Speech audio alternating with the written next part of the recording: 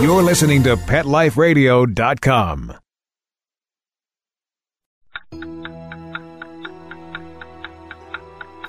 It's 11 o'clock at night.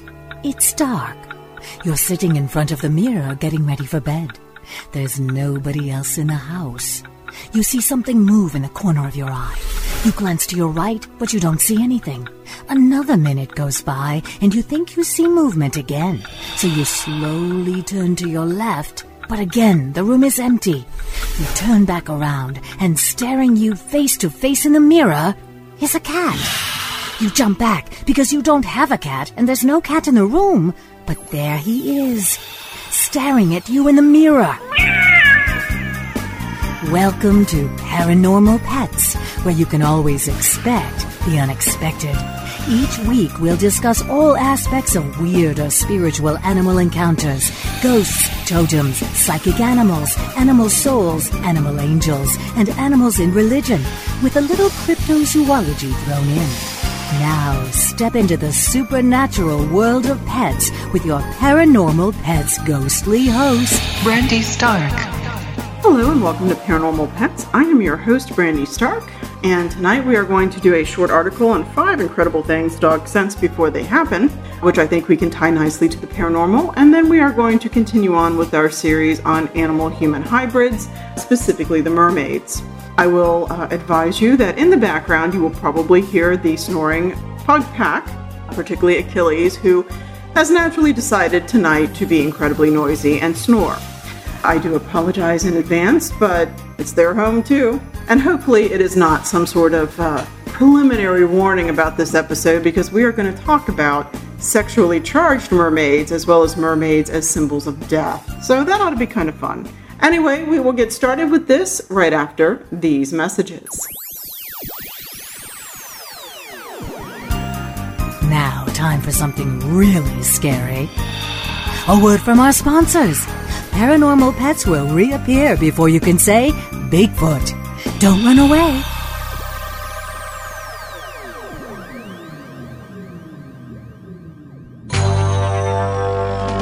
It's DesignerPetSweaters.com. Hand-knitted designer sweaters for your precious pup or cool cat. Beautiful couture patterns for your pets, including custom-knitted formal wear, casual wear, yachting, and even sports-themed. Many designer pet sweaters include feathered tammy hats, top hats, and a lot of sparkle. Each sweater includes leg loops, front paw sleeves, and leash opening. Visit DesignerPetSweaters.com to order your four-legged fashions today. Large or small, we fit them all. DesignerPetSweaters.com.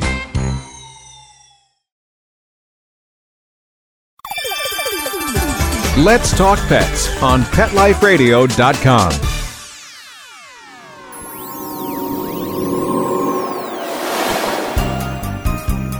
Did you hear that? Our commercials have mysteriously disappeared. Paranormal Pets is back with our haunted host, our ghost host, Brandy Stark. Hello and welcome back. I will tell you that hopefully this will go smoothly tonight. I just finished my summer session yesterday, an 8-week super intensive series of 3 classes that are done. I have one that runs a little bit longer, but it's online.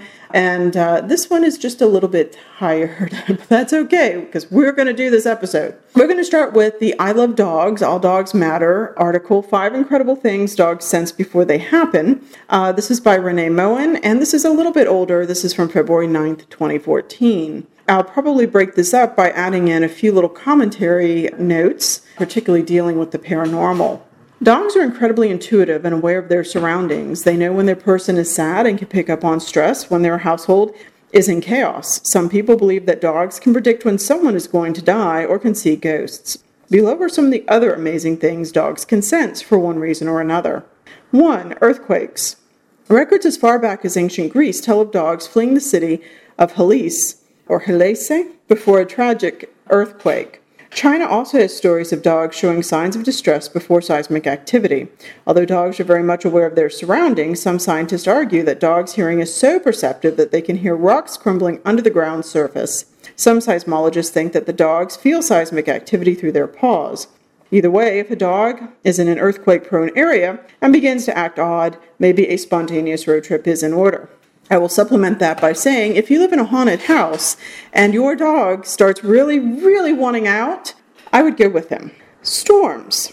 Just like with earthquakes, dogs can sense something on the horizon. Storms create an electromagnetic force that dogs can sense before the storm hits. Dogs also use their amazing sense of hearing and could possibly hear the thunder rumble for several miles away.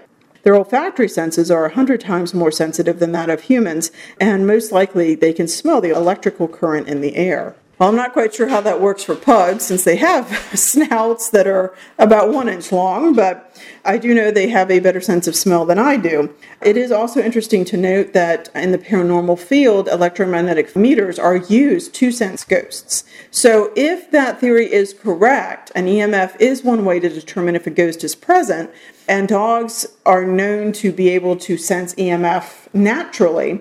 And honestly, I think some people do too. I think humans, you can kind of feel it, the electrical charge in the air type thing. Then it would be a nice correlation to why dogs see ghosts. Of course, in 100 years, I keep thinking that people are going to look back to our time period, to this whole ghost hunting craze, and they're going to say, what? What were they doing? They're totally wrong. EMF has nothing to do with anything, and all of this will just be blown out of the water, but, we'll see. 3, illness, including cancer. Humans give off faint odors of illness, such as certain cancers and diabetes, too subtle for another human to detect, but with the dogs, an amazing sense of smell. Yeah, that's an awkward sentence. But with the dog's amazing sense of smell, they may sniff out something that may be off. If a dog is sniffing a particular area on the owner's body obsessively, maybe a visit to the doctor should be in order. Now, I do find that interesting. On occasion with the rats, because rats live fast, essentially. They live wonderful lives, but they burn through life very quickly. So rats usually live, for me, about 3 years. And I do know that as rats get closer to the end, or if they contract an illness, I can actually smell that. I mean, they do produce a distinctive odor. It smells like infection, if you will. So I think that's pretty interesting. It might also be why dogs are associated with death again. They are psychopomp type creatures. They are guardians between the threshold of this world and the next. And it could be in part due to this. It's also in part because they're scavengers and they eat dead things, which makes them, what they eat, essentially, and thereby connected to death. But we'll just leave that alone for tonight. And I'm curious about number 5. I have no babies. I don't want any babies. I have rats and pugs, and I think that's all I need. But I am curious to know if anybody has had a labor story in which their dog actually did any of this. So, number 5, labor. There have been documented reports of dogs predicting their onset of labor in pregnant women. Stories of dogs becoming virtual shadows of their pregnant owners the day before or the day of the onset of labor are one of the many warning signals. Guesses as to how these dogs know to prepare for the new bundle of joy range from sensing the physical transition of the pregnancy or the woman giving off a labor scent. So that's kind of interesting. Life and death, two opposites to the single coin of existence. Might also explain why dogs end up as guardian-type figures. So interesting stuff. All right, and now it is time to talk about mermaids. Now, let me preface this by saying, in addition to the academics and to the teaching and to having a grumble of pugs and a mischief or two of rats and doing the ghost hunting, I'm making myself tired already. My part-time job, if you will, my secondary career on top of the paranormal thing is actually art. I do hand-wrapped wire metal pieces. I've done them since I was an undergraduate. I took a course in sculpture, beginning sculpture, in 1996. So I'm an old lady, but that's okay. So that means that this year is my 20th year of doing hand-wrapped wire metal pieces. Next year will be the 20th anniversary of my first art show.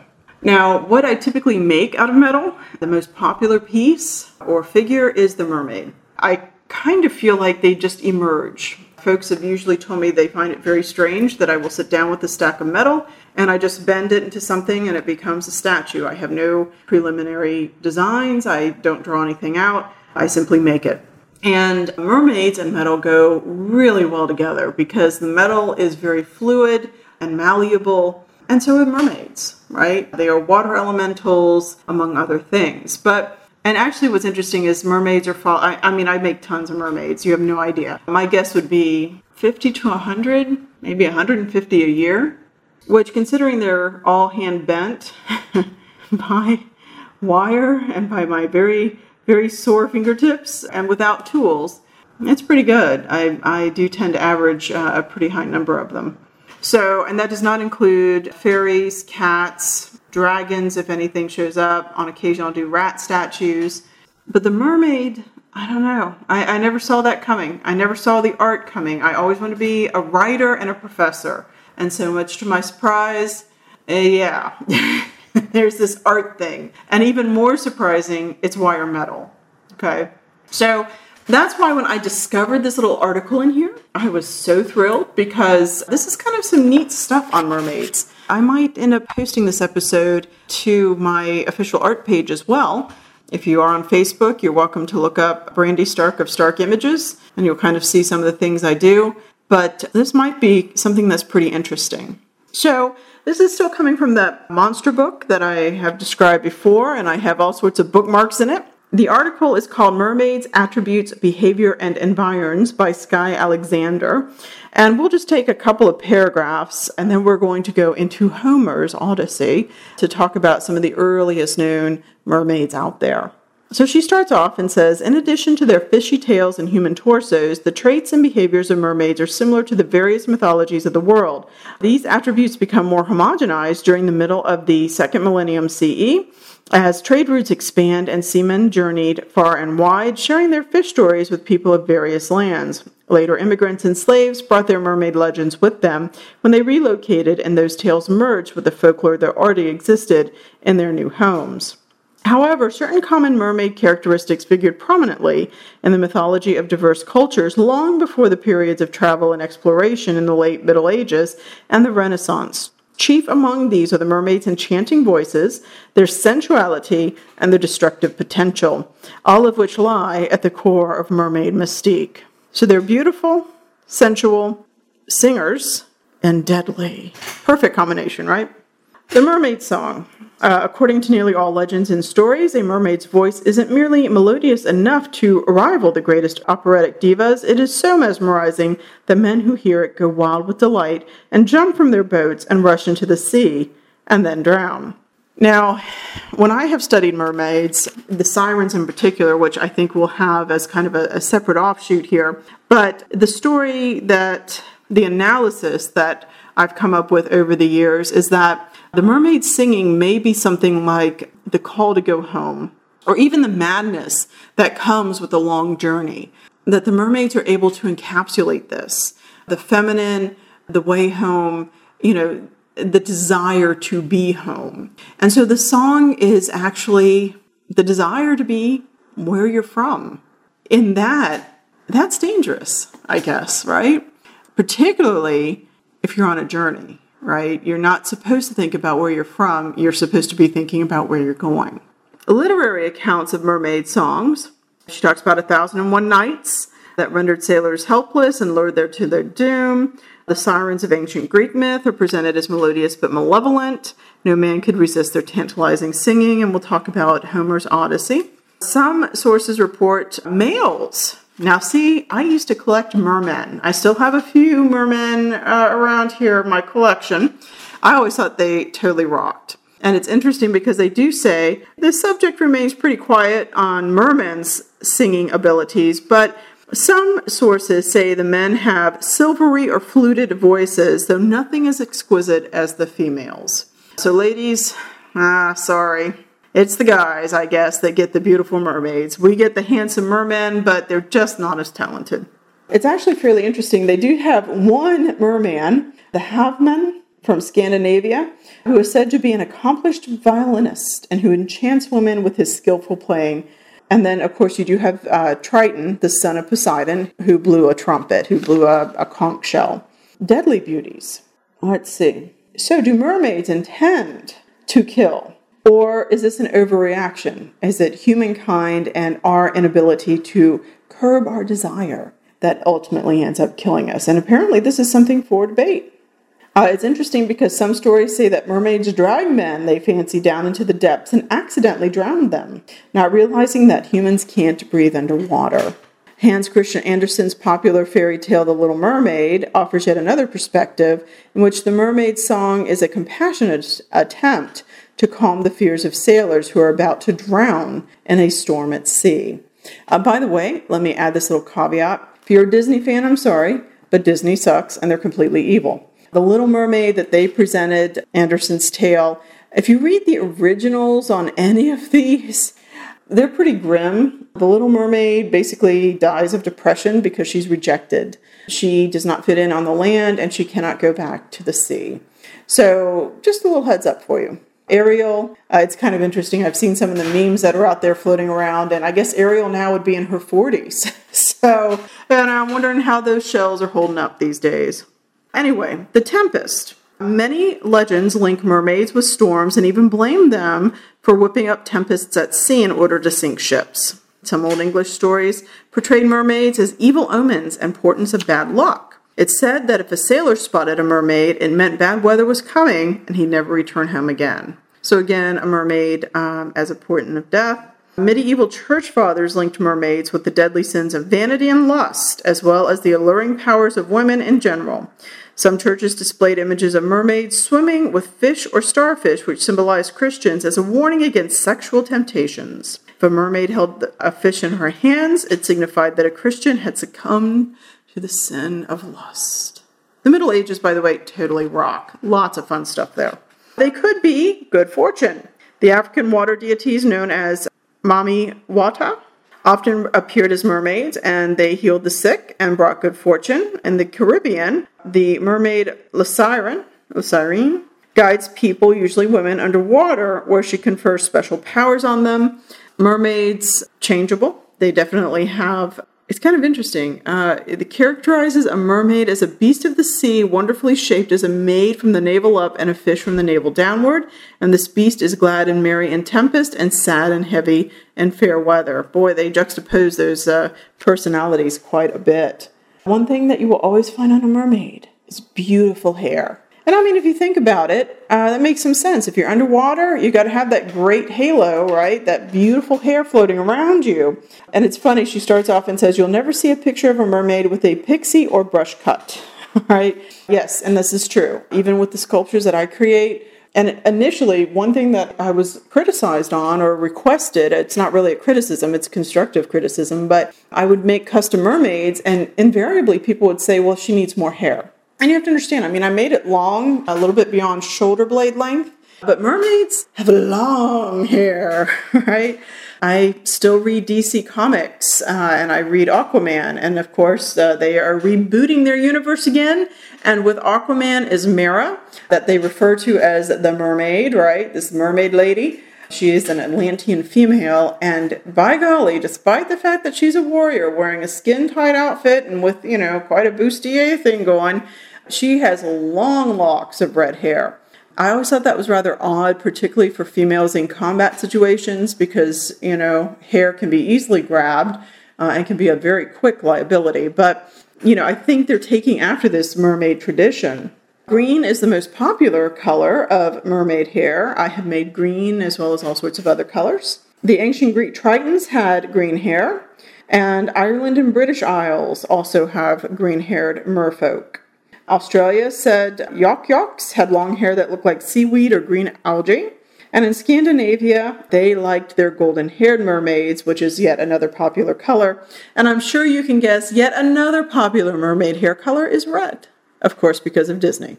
So, I think at this point we will pause, we'll add in some commercials, and then we will kind of finish up and get into our tale of Odysseus and the Sirens. So, we will be right back after these messages.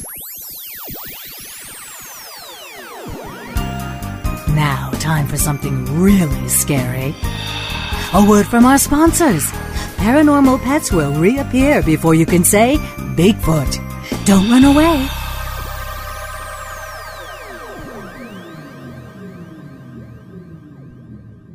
The young lady from the rescue delivered Happy, and I panicked. He was missing hair, stinky, scabby, and I thought, what did I get us into?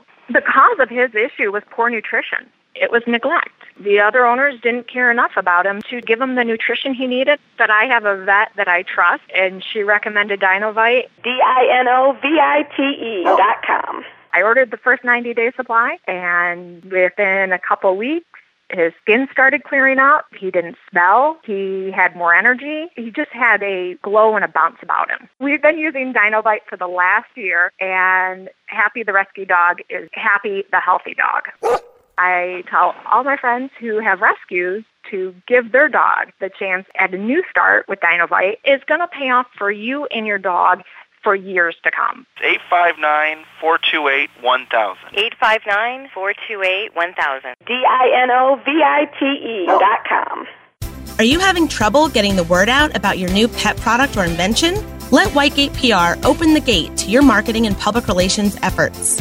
We've been specializing in public relations in the pet industry for over a decade. From press releases to media relations and publicity to pet trade shows and launch events to social media, the pet-friendly team at Whitegate PR has you covered.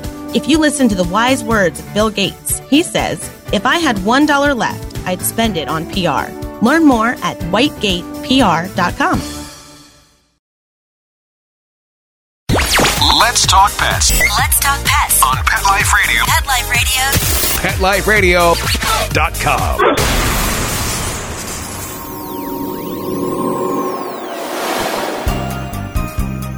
Did you hear that? Our commercials have mysteriously disappeared. Paranormal Pets is back with our haunted host, our ghost host, Brandy Stark. And welcome back. Let's go ahead and finish up the last of our symbolisms associated with mermaids. These do include things like combs and mirrors. You got to comb that long, long hair. So they do appear with those. And of course, mermaids are also kind of notoriously vain. So just an FYI for you. It might also connect mermaids to goddesses of love and sexuality. Mermaids, I've often heard, also represent water elementals. Water is a symbol of fertility. Life, essentially, the birthing water, life fluid, so that would make some sense. And of course, they can seduce. Another aspect for the long hair represents sexuality. We certainly know that worldwide, where married women cover their hair unless they're in the presence of their husbands, which goes through Christianity through probably the 40s anyway, Catholicism a little bit beyond that, Orthodox Judaism, Islam with the hijab, it's not necessarily that uncommon, hair representing sexuality. And of course, this goes both ways. It also works for men. When I teach on the sculpture of David, Michelangelo's David has an awesome head of hair. But David was also the hottest thing in the Old Testament with quite a few female companions. So, interestingly enough, I think he even got married on his deathbed, and this one just warmed his bed for him. I'm like, wow, you go, man. So, the long hair is sexuality, fertility, strength, virility, health, and of course, sensual, right? Hair is one of the most sensual things that we have. So, kind of an interesting idea. So, we will talk a little bit about the Greeks. One of my first pugs that I owned was named Odyssey. His sister was the Iliad. Personally, I like the Iliad, the epic, better than the Odyssey, but most often I teach on the Odyssey. There is something about the Odyssey that moderns like, and I think it's that human story. It is much more focused. It's not necessarily war in so much as it is the journey home, the journey for survival, overcoming obstacles, putting things right in your life. And ladies love Odysseus because look in the epic. Read this thing. Don't just believe me. But he has a patron goddess, Athena, the virgin patron goddess, but goddess of thinking, right? Not necessarily wisdom, but of, wisdom too, but of planning. She is a sharp cookie, gray-eyed Athena. He ends up on the island of Calypso and Circe, and he has kids with both of them, right? And in fact, in order to pry him away from these goddesses, the gods have to intervene, and they have to say, excuse me, but, Calypso, let him go. Circe, let him go. Then you end up, he is shipwrecked and rescued by a Phoenician princess who brings him to her daddy, the king, who then realizes who he is, right? And you also have his wife, Penelope, who waits for him for 20 years. Now, I have my theories on Penelope, in particular, that she is, as long as her husband's dead, she seems to have more power within the household. But she's also a trickster. Odysseus is a trickster, and so is Penelope. She is a womanly trickster, showing that she weaves her husband's death shroud during the day, and then she unravels it at night. So, I mean, these characters are fascinating. He has this great interaction. Yet, there's something that happens with Odysseus. His journey is liminal. And in fact, when I teach on Homer, we do talk about the liminal state. Homer revolutionizes the idea of the afterlife with the arrival of Hades. All right, for the first time, now Greeks are not saying that their ancestors are trapped in the grave, that they come and go through the grave. They can, but there is an underworld where the dead go, and thereby I am not responsible to stay here and honor my ancestral tombs, because they are simply holding places for the body. So the Odyssey is all about liminality. In addition to these women who are goddesses, I mean, Circe's a sorceress goddess, kind of. Calypso is the hidden. She's the goddess of the island, right?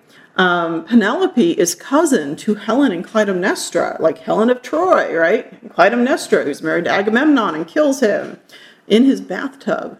Those are some strange women. But on his way home, I mean, look who Odysseus encounters. He's constantly in and out of the god state. So he encounters the god of the winds, right? He encounters the Cyclopes, Polyphemus, right?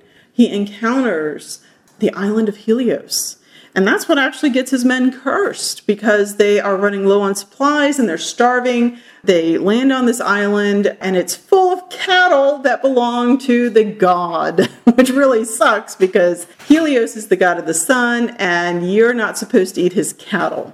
And after being they settle in there for a short time thinking that they're going to sail off to another island, and then the weather turns. They're trapped there.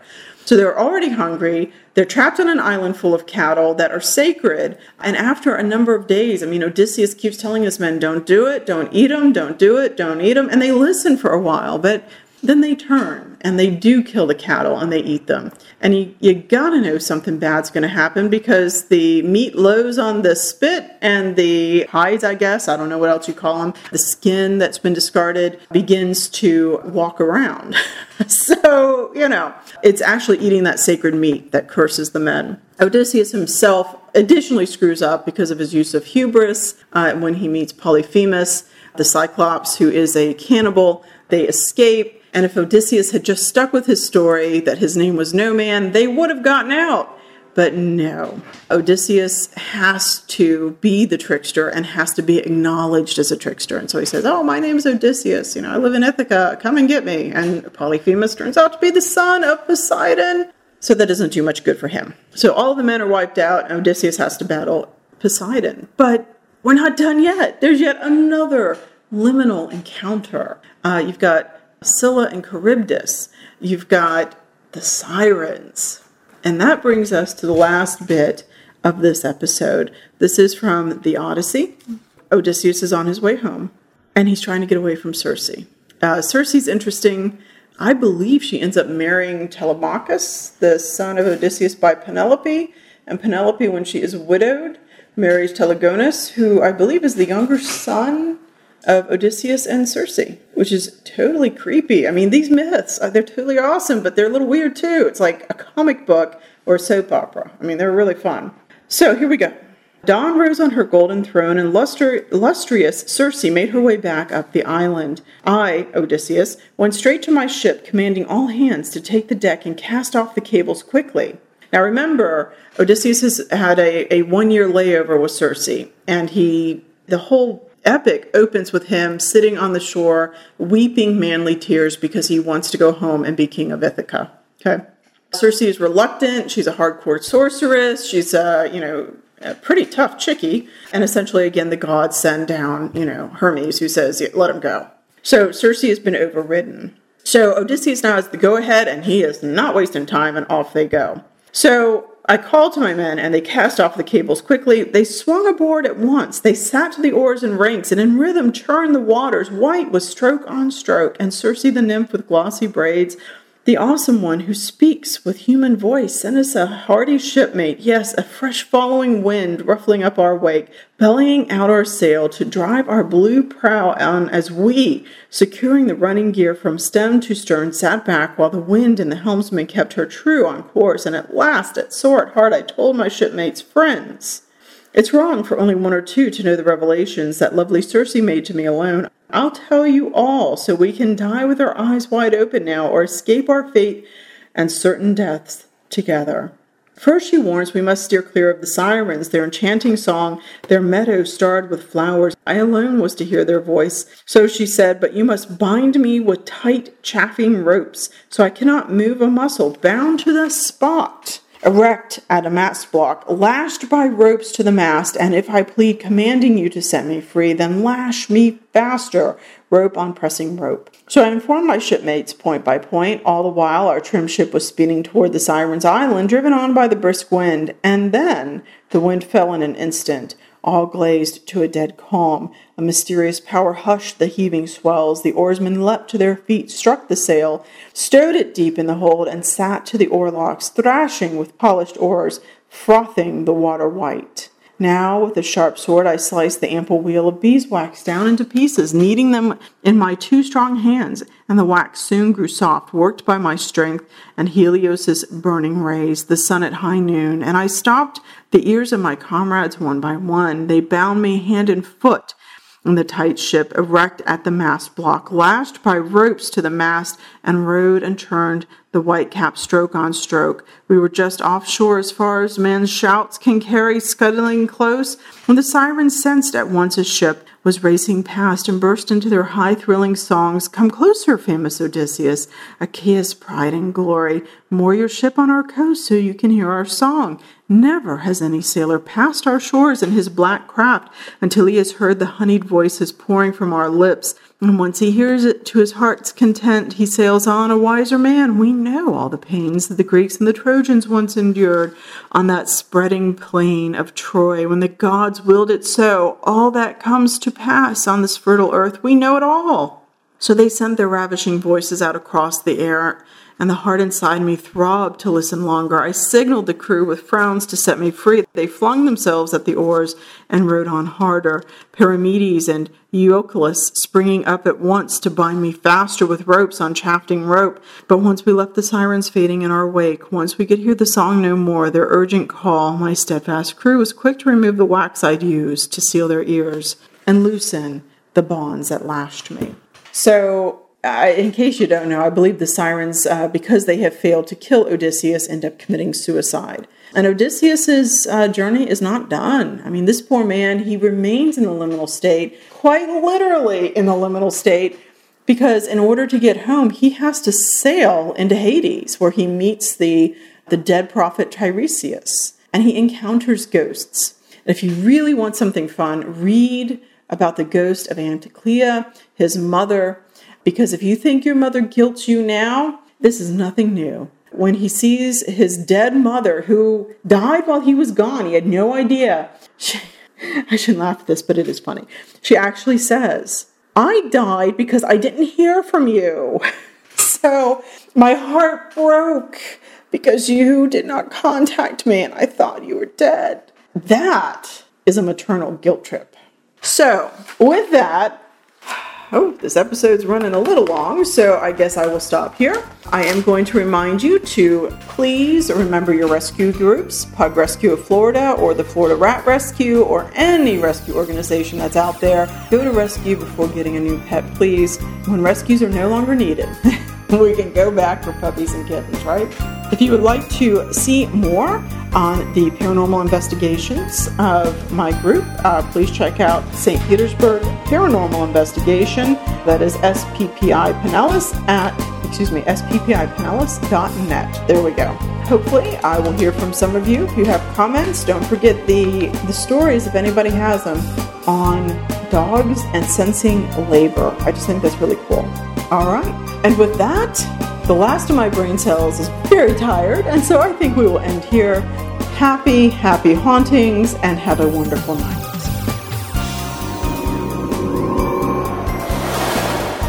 Pet Life Radio presents Paranormal Pets, where you can always expect the unexpected. Each week we'll discuss all aspects of weird or spiritual animal encounters, ghosts, totems, psychic animals, animal souls, animal angels, and animals in religion, with a little cryptozoology thrown in. Step into the supernatural world of pets every week on demand, only on PetLifeRadio.com.